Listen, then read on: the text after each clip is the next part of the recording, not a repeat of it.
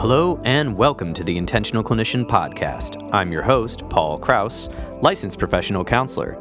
In today's episode, we're going to be talking about ecotherapy and ecopsychology with Dr. James Leiter, Ph.D.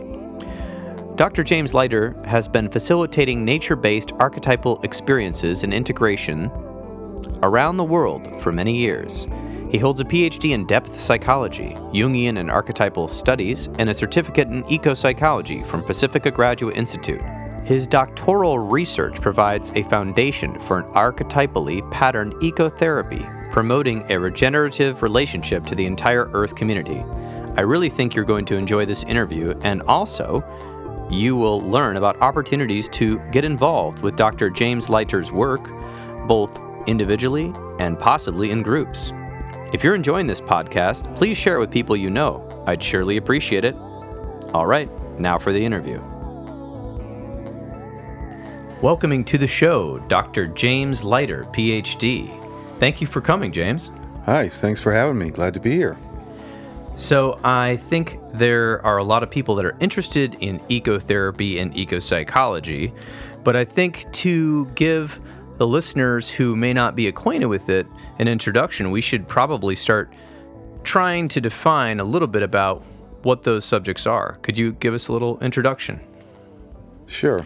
Or I can try at least. Ecopsychology kind of means different things to different people, and there's a lot of different understandings of what ecopsychology is. So if we kind of look at the word etymologically and break it down, it comes from the Greek oikos, which means home, and the Greek psyche, which means soul, and of course logos, which is the study of or knowledge of. So what ecopsychology is concerned about is the study or knowledge of the home of the soul or of the soul of the home. And so when you kind of boil that down, what we get to is ecopsychology is about the relationship that we have to our home, the earth. So there's a lot of different ways of looking at what ecopsychology is, what ecopsychology does. One of my favorite ones is from Andy Fisher, who kind of defined ecopsychology as a project with different distinct but interrelated tasks.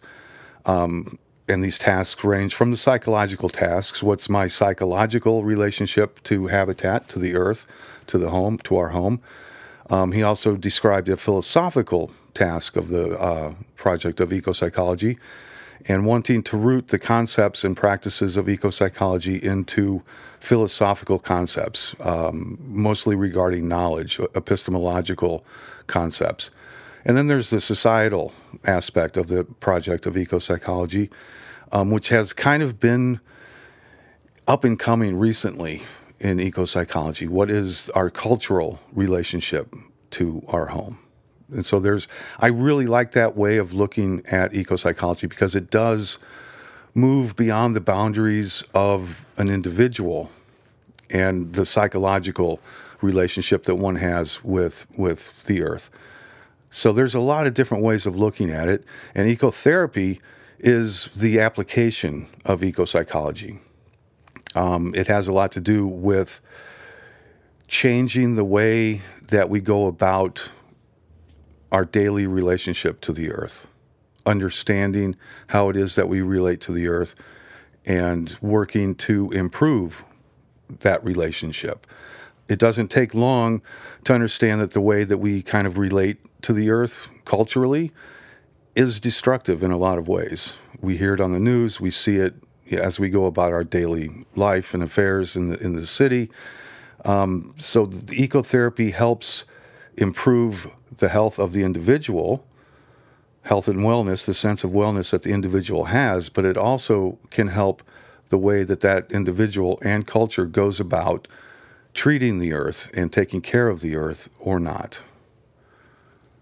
Well, I think that's a pretty good introduction.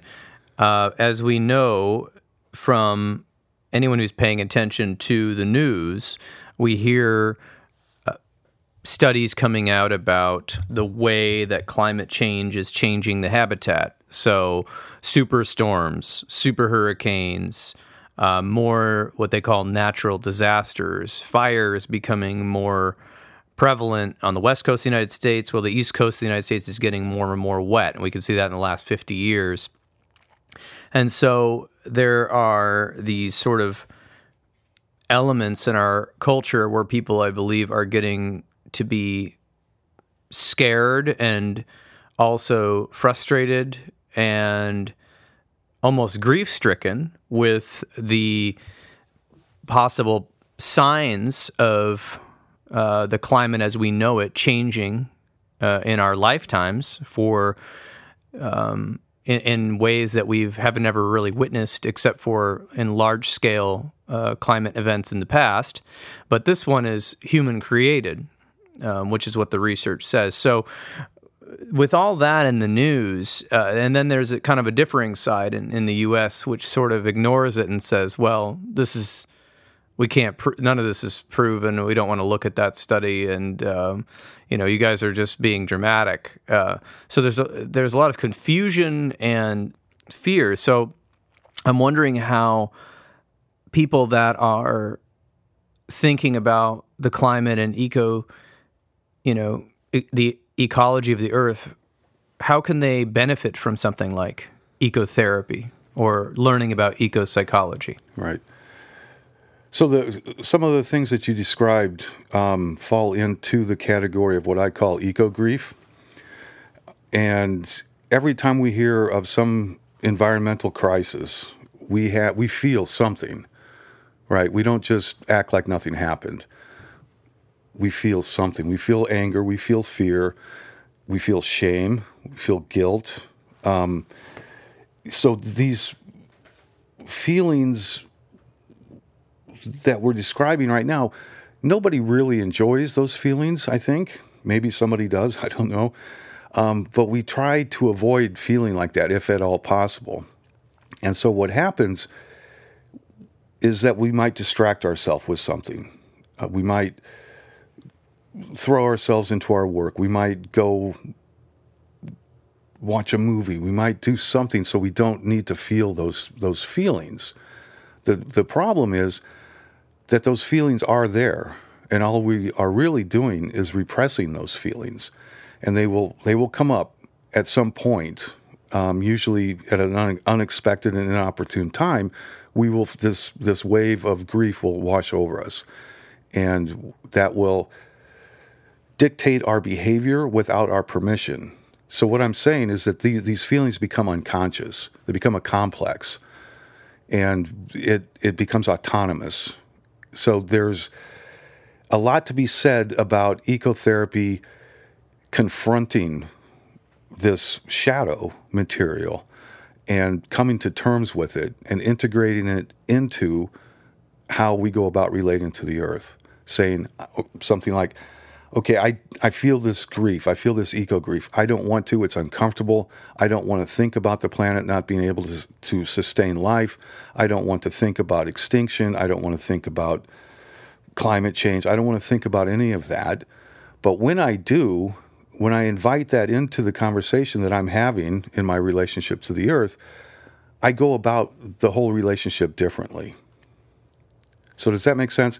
It's a lot about coming to terms with the world as it actually is and not how I might wish that it was. And the same thing happens when we hear about climate change deniers here in the U.S., like you mentioned, that there's a lot of people that want to deny the fact that humans are creating or at least contributing to climate change. And so even when we hear that, that's a form of eco-grief. And that's where Andy Fisher's idea of the societal aspect of ecopsychology comes into play. So it's not just the state of the earth, but it's the state of how the culture that we are in is responding to the ecological crises. And so to answer your question directly, coming to ecotherapy or engaging in ecotherapy is a way to come to terms with our full relationship to the earth, and through that be able to make more informed decisions. So not only make more informed decisions, but be able to integrate the feelings and the circumstances that we find ourselves in due to our relationship with the earth or our kind of misrelationship with the earth. Right. And on the other side of eco-grief is the celebration, the awe, the amazement, astonishment that we feel at being a part of the Earth community. And we feel that when we look up at the night sky, or when we see a majestic landscape like the Grand Canyon or something like that. Or encounter wildlife. There's this rush of excitement, this rush of celebration, this awe that's also a huge part of our relationship to the Earth. And so these two aspects of our relationship to the Earth and to the Earth community, the one eco-grief I call the terracentric, and the one of celebration and awe and astonishment I call the geocosmological. And both of these aspects of our relationship to nature, they seem polarized. They seem like they're opposites. And a lot of times we will tend to fully embrace the one or the other, completely repress the one and completely live in the other, or vice versa. When the fact is, we feel all of them. All of us feel both at some point. And being able to integrate those into a fuller relationship leads to a better sense of being a part of and not apart from. So when we go completely into the one or the other, we tend to alienate ourselves from one aspect or the other of our relationship to nature. So the application of ecopsychology being ecotherapy, this sounds like a good segue, because you were talking about looking up at the night sky and being outside and connecting. But ecotherapy currently isn't exactly much like traditional counseling or psychotherapy. There are some elements that are related, but in the way that it's practiced, especially by yourself being a Ph.D. from Pacifica, it is what I would call more like consulting or mentorship. Would that be accurate?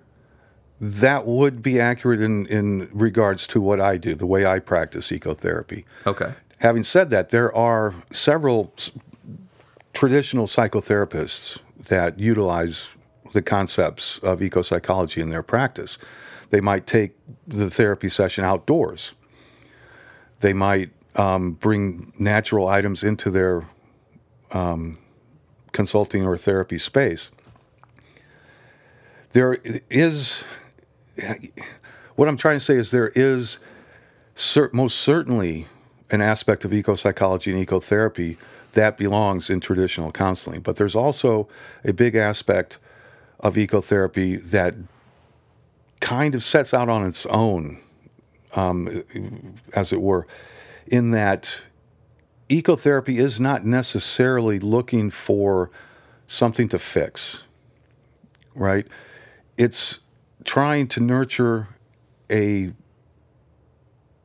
development of our relationship to the earth in order to proactively encourage and nurture a sense of wellness and a sense of well-being for the earth and for the human. There's a lot of different kinds of practices in ecotherapy. So there's programs in the UK where prisoners are taken from the prison to work on the farm, not as in the sense of a chain gang like we see in the movies, right, digging ditches and things like that, but as a therapeutic effort to rehabilitate the prisoners. And results are coming out that show magnificent results. Right, there's garden therapy, there's forest bathing, there's the traditional counseling aspect of it. There are animal-assisted therapy. There is several different kinds of ecotherapy. And I was going to just add on to that. So there are many programs in the United States where you take a behaviorally challenged adolescent or young adult and they take them out into the wilderness. Right. And they don't have any cell phones except for the leader of the group who has a cell phone for emergencies. And they do all types of ecotherapy, rock climbing, harvesting berries, drawing nature landscapes, being a part of nature, cleaning up the habitat. But then they also pair that with psychotherapy. So every day there's a session or a group session to work on what we would call the presenting problem. So ecotherapy in a general isn't focusing on pathology, where psychotherapy traditionally speaking, there are new approaches, of course, strength-based and of course, positive psychology, which try to just focus on general well-being. But in general, people come in with a problem. And people may come to ecotherapy with a problem, but they aren't maybe coming in with a diagnosis that they really care about changing, or they really want to change themselves, and they want to change the way they're living, which can fundamentally shift any sort of symptomology. So I was just thinking about that. And then there's also, of course, farms and sort of getaways that people send their, teens or young adults. And then there's the self-selective ones. I don't know if you've heard about worldwide opportunities on organic farms. Mm-hmm. So I've heard of this where people are in the corporate workaday world and they say, my God, this is terrible. They put all their stuff in storage or sell it. And they, go to an organic farm. They're all over the U.S. and all over Europe and elsewhere. And for 20 hours a week, you work on the farm and learn a skill, and then you get free room and board. And some people, for the other 20 hours, maybe just relax or recover from their overwork, or they may do a side gig on the internet, such as tutoring or something like that, for their other 20 hours of their week. So I was thinking about there's multiple applications of ecotherapy. Of course, the way you do it is not in the psychotherapy sense. What I've understood from what you're doing here in Michigan with groups and individuals is more of a coming alongside and mentoring and guiding and consulting that person to sort of empower themselves. Right. Instead of, focusing on some sort of mental health thing. Right. Excuse me. And one other thing, before I forget, there is also a program for veterans where combat veterans can go out into a farm or into the wild and experience therapeutic effects. A lot of studies have been done in recent times that show very definite benefits of just simply spending time outside. And so the easiest thing that you can do is really just go outside. Go outside to the forest or to a lake or wherever, a park, and just be and just sit there for a while.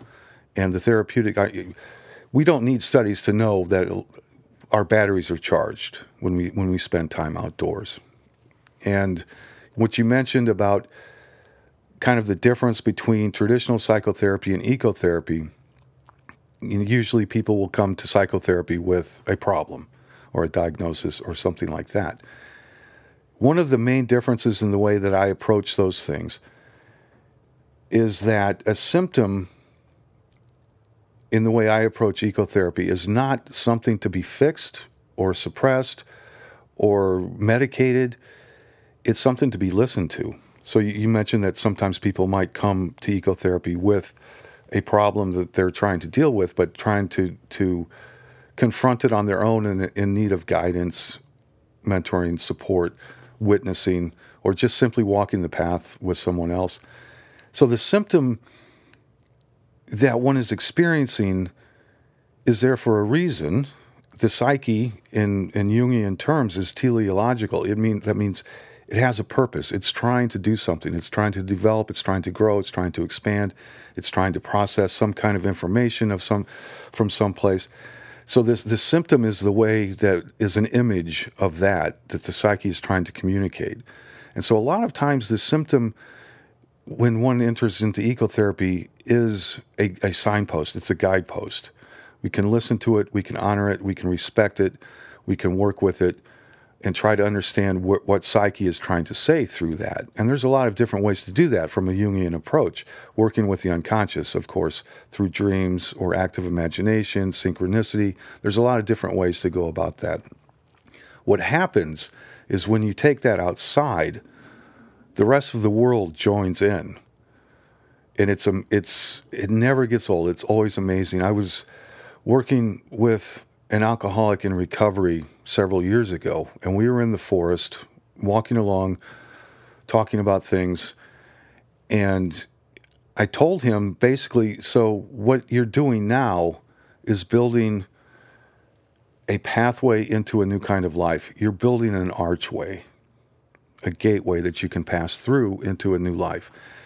And as we rounded a bend in the path, a vine had grown down out of a tree, up the side of a rock, and over the path, forming a perfect gateway over the path. We both stopped in our tracks and went kind of whoa, look at that. Is this really happening?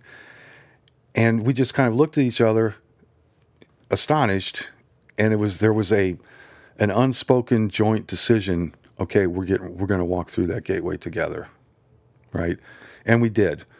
And that kind of experience cannot be recreated in a traditional therapy room inside of a building, because the natural world presents us with a lot of different kinds of images and smells and experiences and different forms of life that we're not going to have in a therapy room.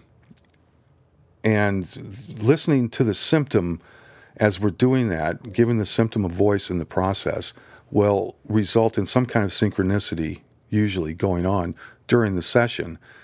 And the voice is heard in a much different way. So it's not something like, this is ruining my life. I hate it. Why is this happening to me? Whatever the response might be to the symptom, kind of transforms into, oh my God, look at that. Did you see that? And I would never have been here experiencing this if I hadn't had this symptom and if I hadn't taken it outside. And so there's some pretty tremendous experiences that can happen just taking it outside, and working with the situation as it actually is. I think that's a very good illustration of how ecotherapy can be applied. I was thinking about this. We were talking the other day about how ecotherapy can be beneficial in multiple ways.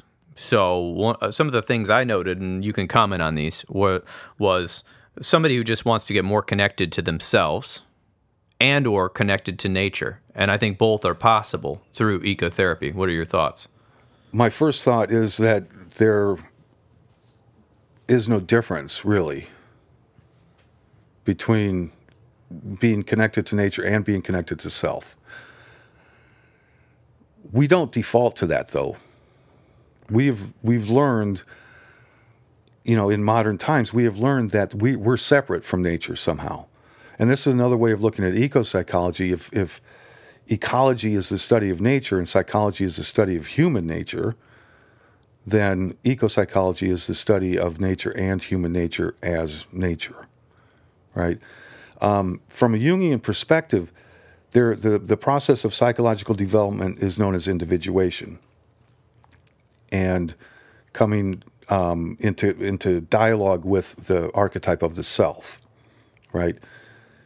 Taking it outside, we can talk about the process of ecological individuation and working towards the ecological self.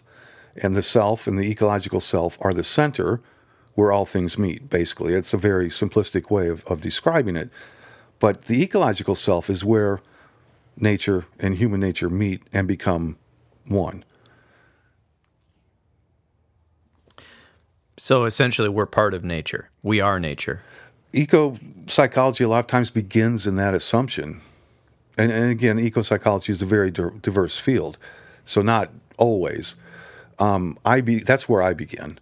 And the problem starts where we have a perceived alienation from nature.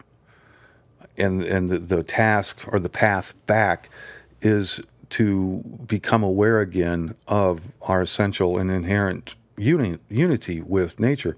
One of the basic premises of ecopsychology is that we are in an interdependent relationship with the natural world. So when one suffers, both suffer, right? And so one thing I wanted to mention earlier is when we hear of climate change, we feel something, we suffer a lot of times from that. And our behavior is then is directed out of that root of feeling shame, grief, anger. And again, in the geocosmological, also feeling the awe and the celebration. So there's the separation between us and the natural world is superficial and perceived. And the task of ecological individuation is to become not only reunified, but also to become reunified in a regenerative way. And so it's not a matter of just fixing it and saying, so that's it, we're done, but doing it in a way where this becomes, it regenerates itself. And we're able to go out into the world and pass that kind of way, that way of being on the earth to others. Excellent. I think that's a really good summary of that. Another thing we talked about was why people might want to get interested in ecotherapy was they wanted an alternative to counseling. And I don't mean that they wanted to, fix some major psychological issue with an alternative counseling, but just maybe counseling wasn't really for them. And, they didn't want to just go into a consulting room and discuss issues. They wanted someone to walk on the journey with them. They don't have a problem really to be fixed. They're a person who really wants to work on their own path and not really follow the traditional mental health path. And so I talked about that, kind of how the way you do it is that you're mentoring and walking the path with them and helping them in their relationship to the natural world. What are your thoughts on that? Excuse me. A lot of thoughts on that. And just recently someone contacted me who was kind of going through a situational situation. Situational situation is a good one. Some situational challenges, right? It's not something that she feels needs to be addressed by counseling or therapy, but is something that she needs to work on with someone else. And, so that's one example. Another example, a lot of things can happen over the course of a therapeutic relationship with a counselor. Transference, countertransference, and people might move away, or some new life situation will come in where it makes that relationship no longer feasible. The thing is, though, when I've developed a relationship with nature, and nature becomes the therapist for both the person facilitating the ecotherapy and for the client participating in it, nature becomes the therapist. That relationship isn't going anywhere, or the ability to go out into the natural world and engage that relationship isn't going anywhere. And if it does, we have other problems. So and even if we're prevented from going outside into nature, there are things that we can do. We can bring natural objects inside. We can look out the window. In some way, we can experience nature intentionally and consciously. So there's a lot of different scenarios where ecotherapy makes more sense, perhaps, for some people than counseling. And that's an important thing to be aware of. Also, different things resonate with different people. Everyone has something, trying not to go to personality types from a Jungian perspective, but we all respond to certain things more passionately than we will to other things. We all have our defaults, as it were. And so some people may not respond to traditional therapy or traditional counseling, but they will respond to experiencing that gateway suddenly appearing in the pathway. And that might be the sense of awe that comes from that right there, or experiences like that, it can't be replaced. There was that moment, that place, that time, that context, and it all came together right there. And trying to replicate that in the counseling room, I'm not sure how that would happen. I don't think that it can, because it's a static environment, right? Where you go out into nature, though, it's dynamic, and anything can happen, and it's changing all the time. So it's on one side it can be very profound. On the other side, for the facilitator, it can also be a challenge to let it flow where it wants to flow and not try to guide it into a certain thing. Does that make sense? Yes. So it becomes a dynamic flow. It becomes a dance with nature, and nature is the ecotherapist.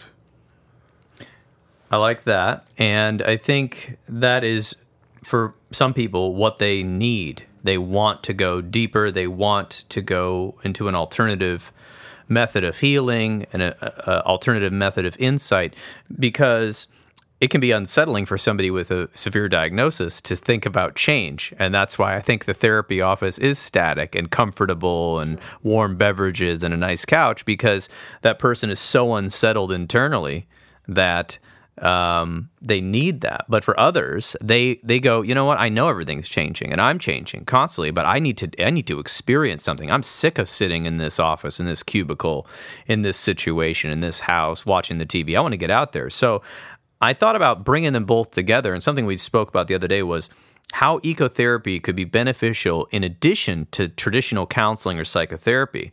And we thought about that because, for people in counseling already, they're working on their inner work, hopefully, right? But they might also be working on their relationships or their behavior, or perhaps they're even trying to overcome a biological issue, which could be resulting in something like bipolar disorder, right?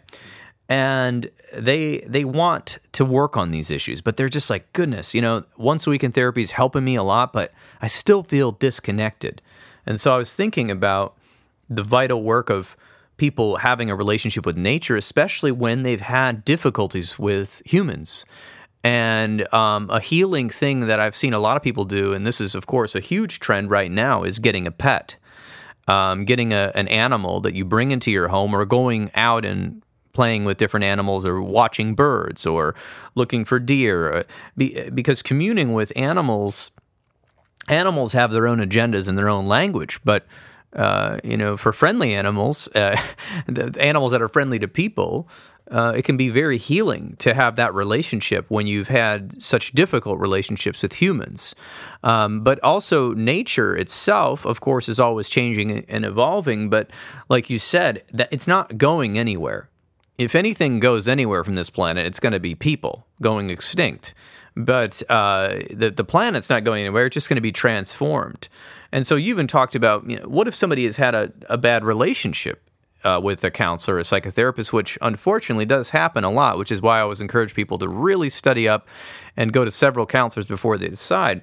But in ecotherapy, that connection is there. There is always transference and countertransference, but it's there for them. So what are your thoughts on how ecotherapy could be beneficial to somebody who's already in counseling or traditional psychotherapy that wants to add on another layer? Right. Well, I think the term Mother Earth didn't come from nowhere. It came from somewhere, right? It's constant. It can be nurturing, it can be loving, and it can be terrible. It can be harsh. It can be dangerous, right?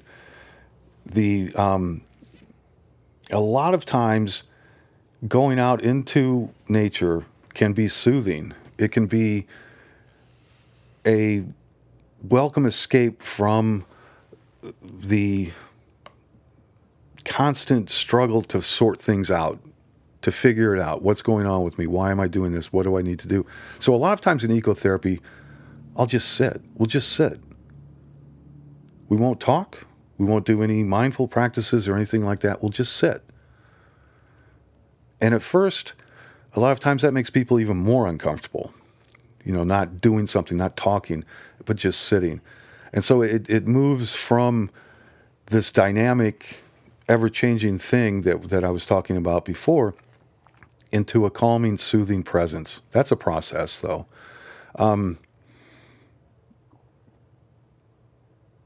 That recharges our batteries. That gives us a bit of release from the constant struggle. And that's how it can augment the hard work of psychotherapy, right? It can give us an inner strength. It lets us know we're not alone. There is Mother Earth that I can always come back to, that I can always find a moment or a few moments, hopefully, of peace. And animals, as you mentioned, are an incredibly powerful way to do that. I was thinking this morning, several weeks ago, I was out with the dogs. I have 3 dogs. I have a small flock of sheep and 3 border collies. And we were doing something, I can't remember what it was, but I had to move the sheep from one point to another point. And so the dogs are incredibly helpful with that. And so I was out with the dogs, bringing the sheep to the different part of the farm. And I looked up on the hill, and there was a deer standing just outside of the fence, watching us. And it stood there for several minutes, not eating, not, moving around, looking around. It was watching us intently. So I tended to anthropomorphize that deer. He's probably sitting there, oh, wow, look at that. That's cool. Probably he's going, okay, what's going on there? I've never seen this. Do I need to be afraid? Should I run away? What? But it was the recognition of the consciousness of the other than human community, right?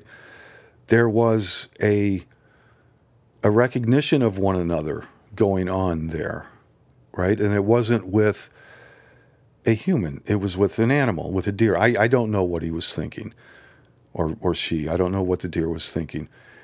I don't know what was going through its head. But I do know that I experienced a sense of camaraderie. And so there was the dogs, there were the dogs, there were the sheep, there was the deer, and the human. Surrounded by trees and grass and big sky. It was a beautiful day. It must have been late spring. So that was an incredible experience for me. Talking about it and telling the story, it sounds maybe, so what? There was sheep and a deer and that happens all the time. Well, I don't know if it happens all the time or not. I know that it doesn't happen all the time to me, right? And so there was this connection going on, and this bond developed between us that you're not going to get that in the counseling room, that's for sure. Right there, I could bring sheep into the counseling room. I don't know how well that would go over. And then another thing, when we were first moving into that farm, and I was there working on the house and fixing it up so we could live there, I was outside on the patio kind of taking a break, and a bald eagle flew overhead. And I looked up and I was like, is that a bald eagle? And he landed. And I was like, oh my God, it is. It's a bald eagle. And this was the first time that I've seen a bald eagle in person. And so that was pretty amazing, right? And then he flew off and circled once or twice and left. I've never seen him again. So there's, moving from the surface level of those experiences and moving into more of a symbolic, imaginal perspective on these experiences, there's with the bald eagle especially, there's a lot of associations that we Americans have with bald eagles, right? And so it's not only the recognition of another consciousness of a being from the other than human community. There's all of these associations that come into psyche when we have those experiences. And so what does it mean? Okay, so in the U.S. right now, we're having some pretty serious conversations on the cultural level. And so what does the bald eagle have to say about that? There's liberty, there's the majestic flight of the bird. There's a lot of different things that could be associated with that. And again, working with animals can be quite interesting. I had a dream once that had a buffalo in it. And I'm not going to go into the details about it, but there was a buffalo. And so there's a lot of associations with buffalo in the United States, in America. There's a lot of positive and negative associations that can be made with the buffalo. And so this is just an example of how even if I don't go outside, or if I'm not able to go outside, I can still work on my ecopsychological development and move towards my ecological self. So I can work with the image of the buffalo and ask about, okay, what associations are coming up with this image, that obviously has to do with my relationship to the land here in North America, or at least it did in the context of when I had that dream. And so there's always a connection to Mother Earth, because regardless of how one might believe that we got here, We've been here on the earth for thousands and thousands of years. This is where we grew up, as it were. So there's, in my opinion, as an ecopsychologist, there is nothing more primary to our existence than our relationship to the earth. And relationships with others can come and go, including with therapists. But that relationship will always be there. And so ecotherapy, at least the way that I approach it, tends to want to nurture that relationship as primary to who we are, and more importantly, who we are becoming. Because that, as I mentioned earlier, the psyche is teleological. It has a purpose. And working with it can help us become who we are going to become. On that note, James, I think we've given the audience a pretty good beginning introduction into what is ecopsychology and what is ecotherapy.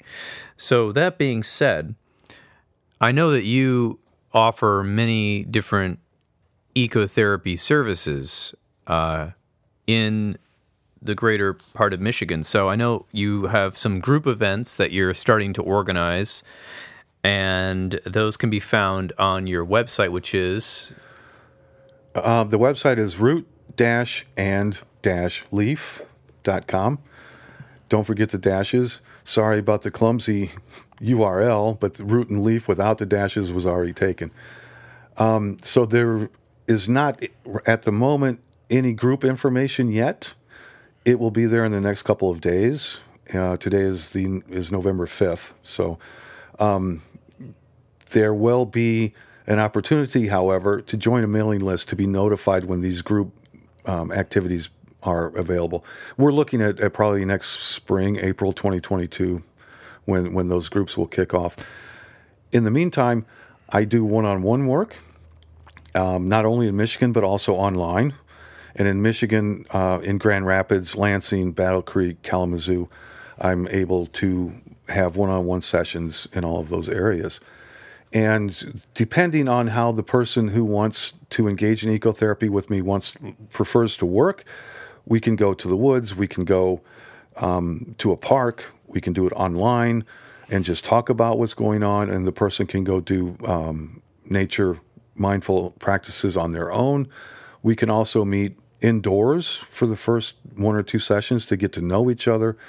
And so there's a lot of different ways. The best way to get a hold of me is through my website or through your website, which is healthforlifegr.com. Yes, correct. So Health for Life Counseling in Grand Rapids, we are now partnering with Dr. James Leiter here to basically let the world know and let West Michigan know and the state of Michigan know about ecotherapy. And so you can find out more on our website and, of course, James's website, and those links will be in the show notes.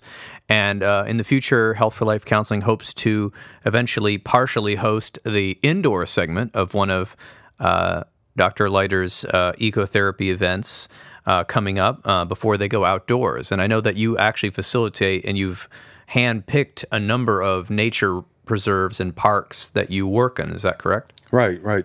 So in Grand Rapids, one of the places is Prairie Wolf Park. It's in Byron Center, actually. But there's also Cascade Peace Park and a couple other parks in Grand Rapids.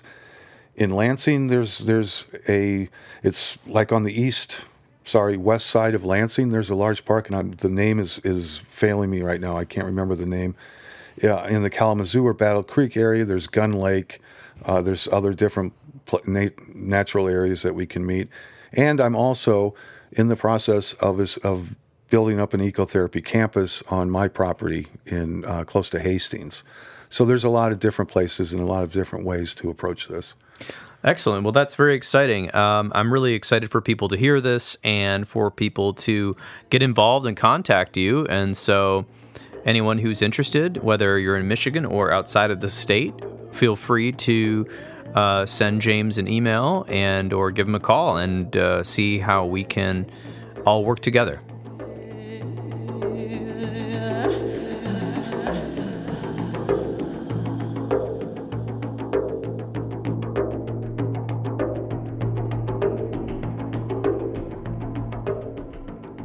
And there you have it. This has been another episode of the Intentional Clinician Podcast. If you are a therapist and are looking to become EMDR trained, I would recommend EMDR Training Solutions. They are an amazing group of people that provide trainings online and eventually in person to help you become EMDR trained and eventually EMDRIA certified. You can use the code INTENTIONAL, that's the word intentional, to get $100 off if you purchase a training, especially if it's your first training. A little bit about what I've been up to. I am almost a full EMDRIA consultant, and I can provide consultation hours and have a group going every Wednesday. So let me know if you would like to be a part of that consultation group. Also, I have a course online called What Do We Do Now for the parents of young adults, which you can find on Udemy. There will be a link in the show notes. If you are in need of counseling, do not hesitate to make an appointment with a local counselor in your area. You can also make an appointment with the excellent clinicians in the Grand Rapids area at Health for Life Counseling Grand Rapids and the Trauma Informed Counseling Center of Grand Rapids by visiting www.healthforlifegr.com. The recording you just listened to consists of the personal opinions of Paul Krauss and his guests, and while these are based upon literature they have read, their experience in their respective fields, and personal experiences, these viewpoints should not be viewed as the definitive opinion on any subject. Listening to this podcast is not a substitute for treatment. If you are in crisis, please dial 911 or the National Suicide Prevention Line at 1-800-273-8255. That's 1-800-273-8255. Are you a young person of color, feeling down, stressed out, or overwhelmed? Text Steve, that's STEVE, to 741-741, and a live, trained crisis counselor will respond. Did you know you could support your local bookstore by shopping at bookshop.org? You can order online from the comfort of your own home while supporting a local bookstore near you that is brick and mortar. If you are not a member of a mental health Counselors Association, I highly recommend that you join, such as the Michigan Mental Health Counselors Association, which you can find on the internet, or any other state which you live in. There are a lot of things that go into keeping counseling available to the public. So I really encourage you to get involved in your local organization. Until next time, I'm wishing everyone a safe and peaceful week.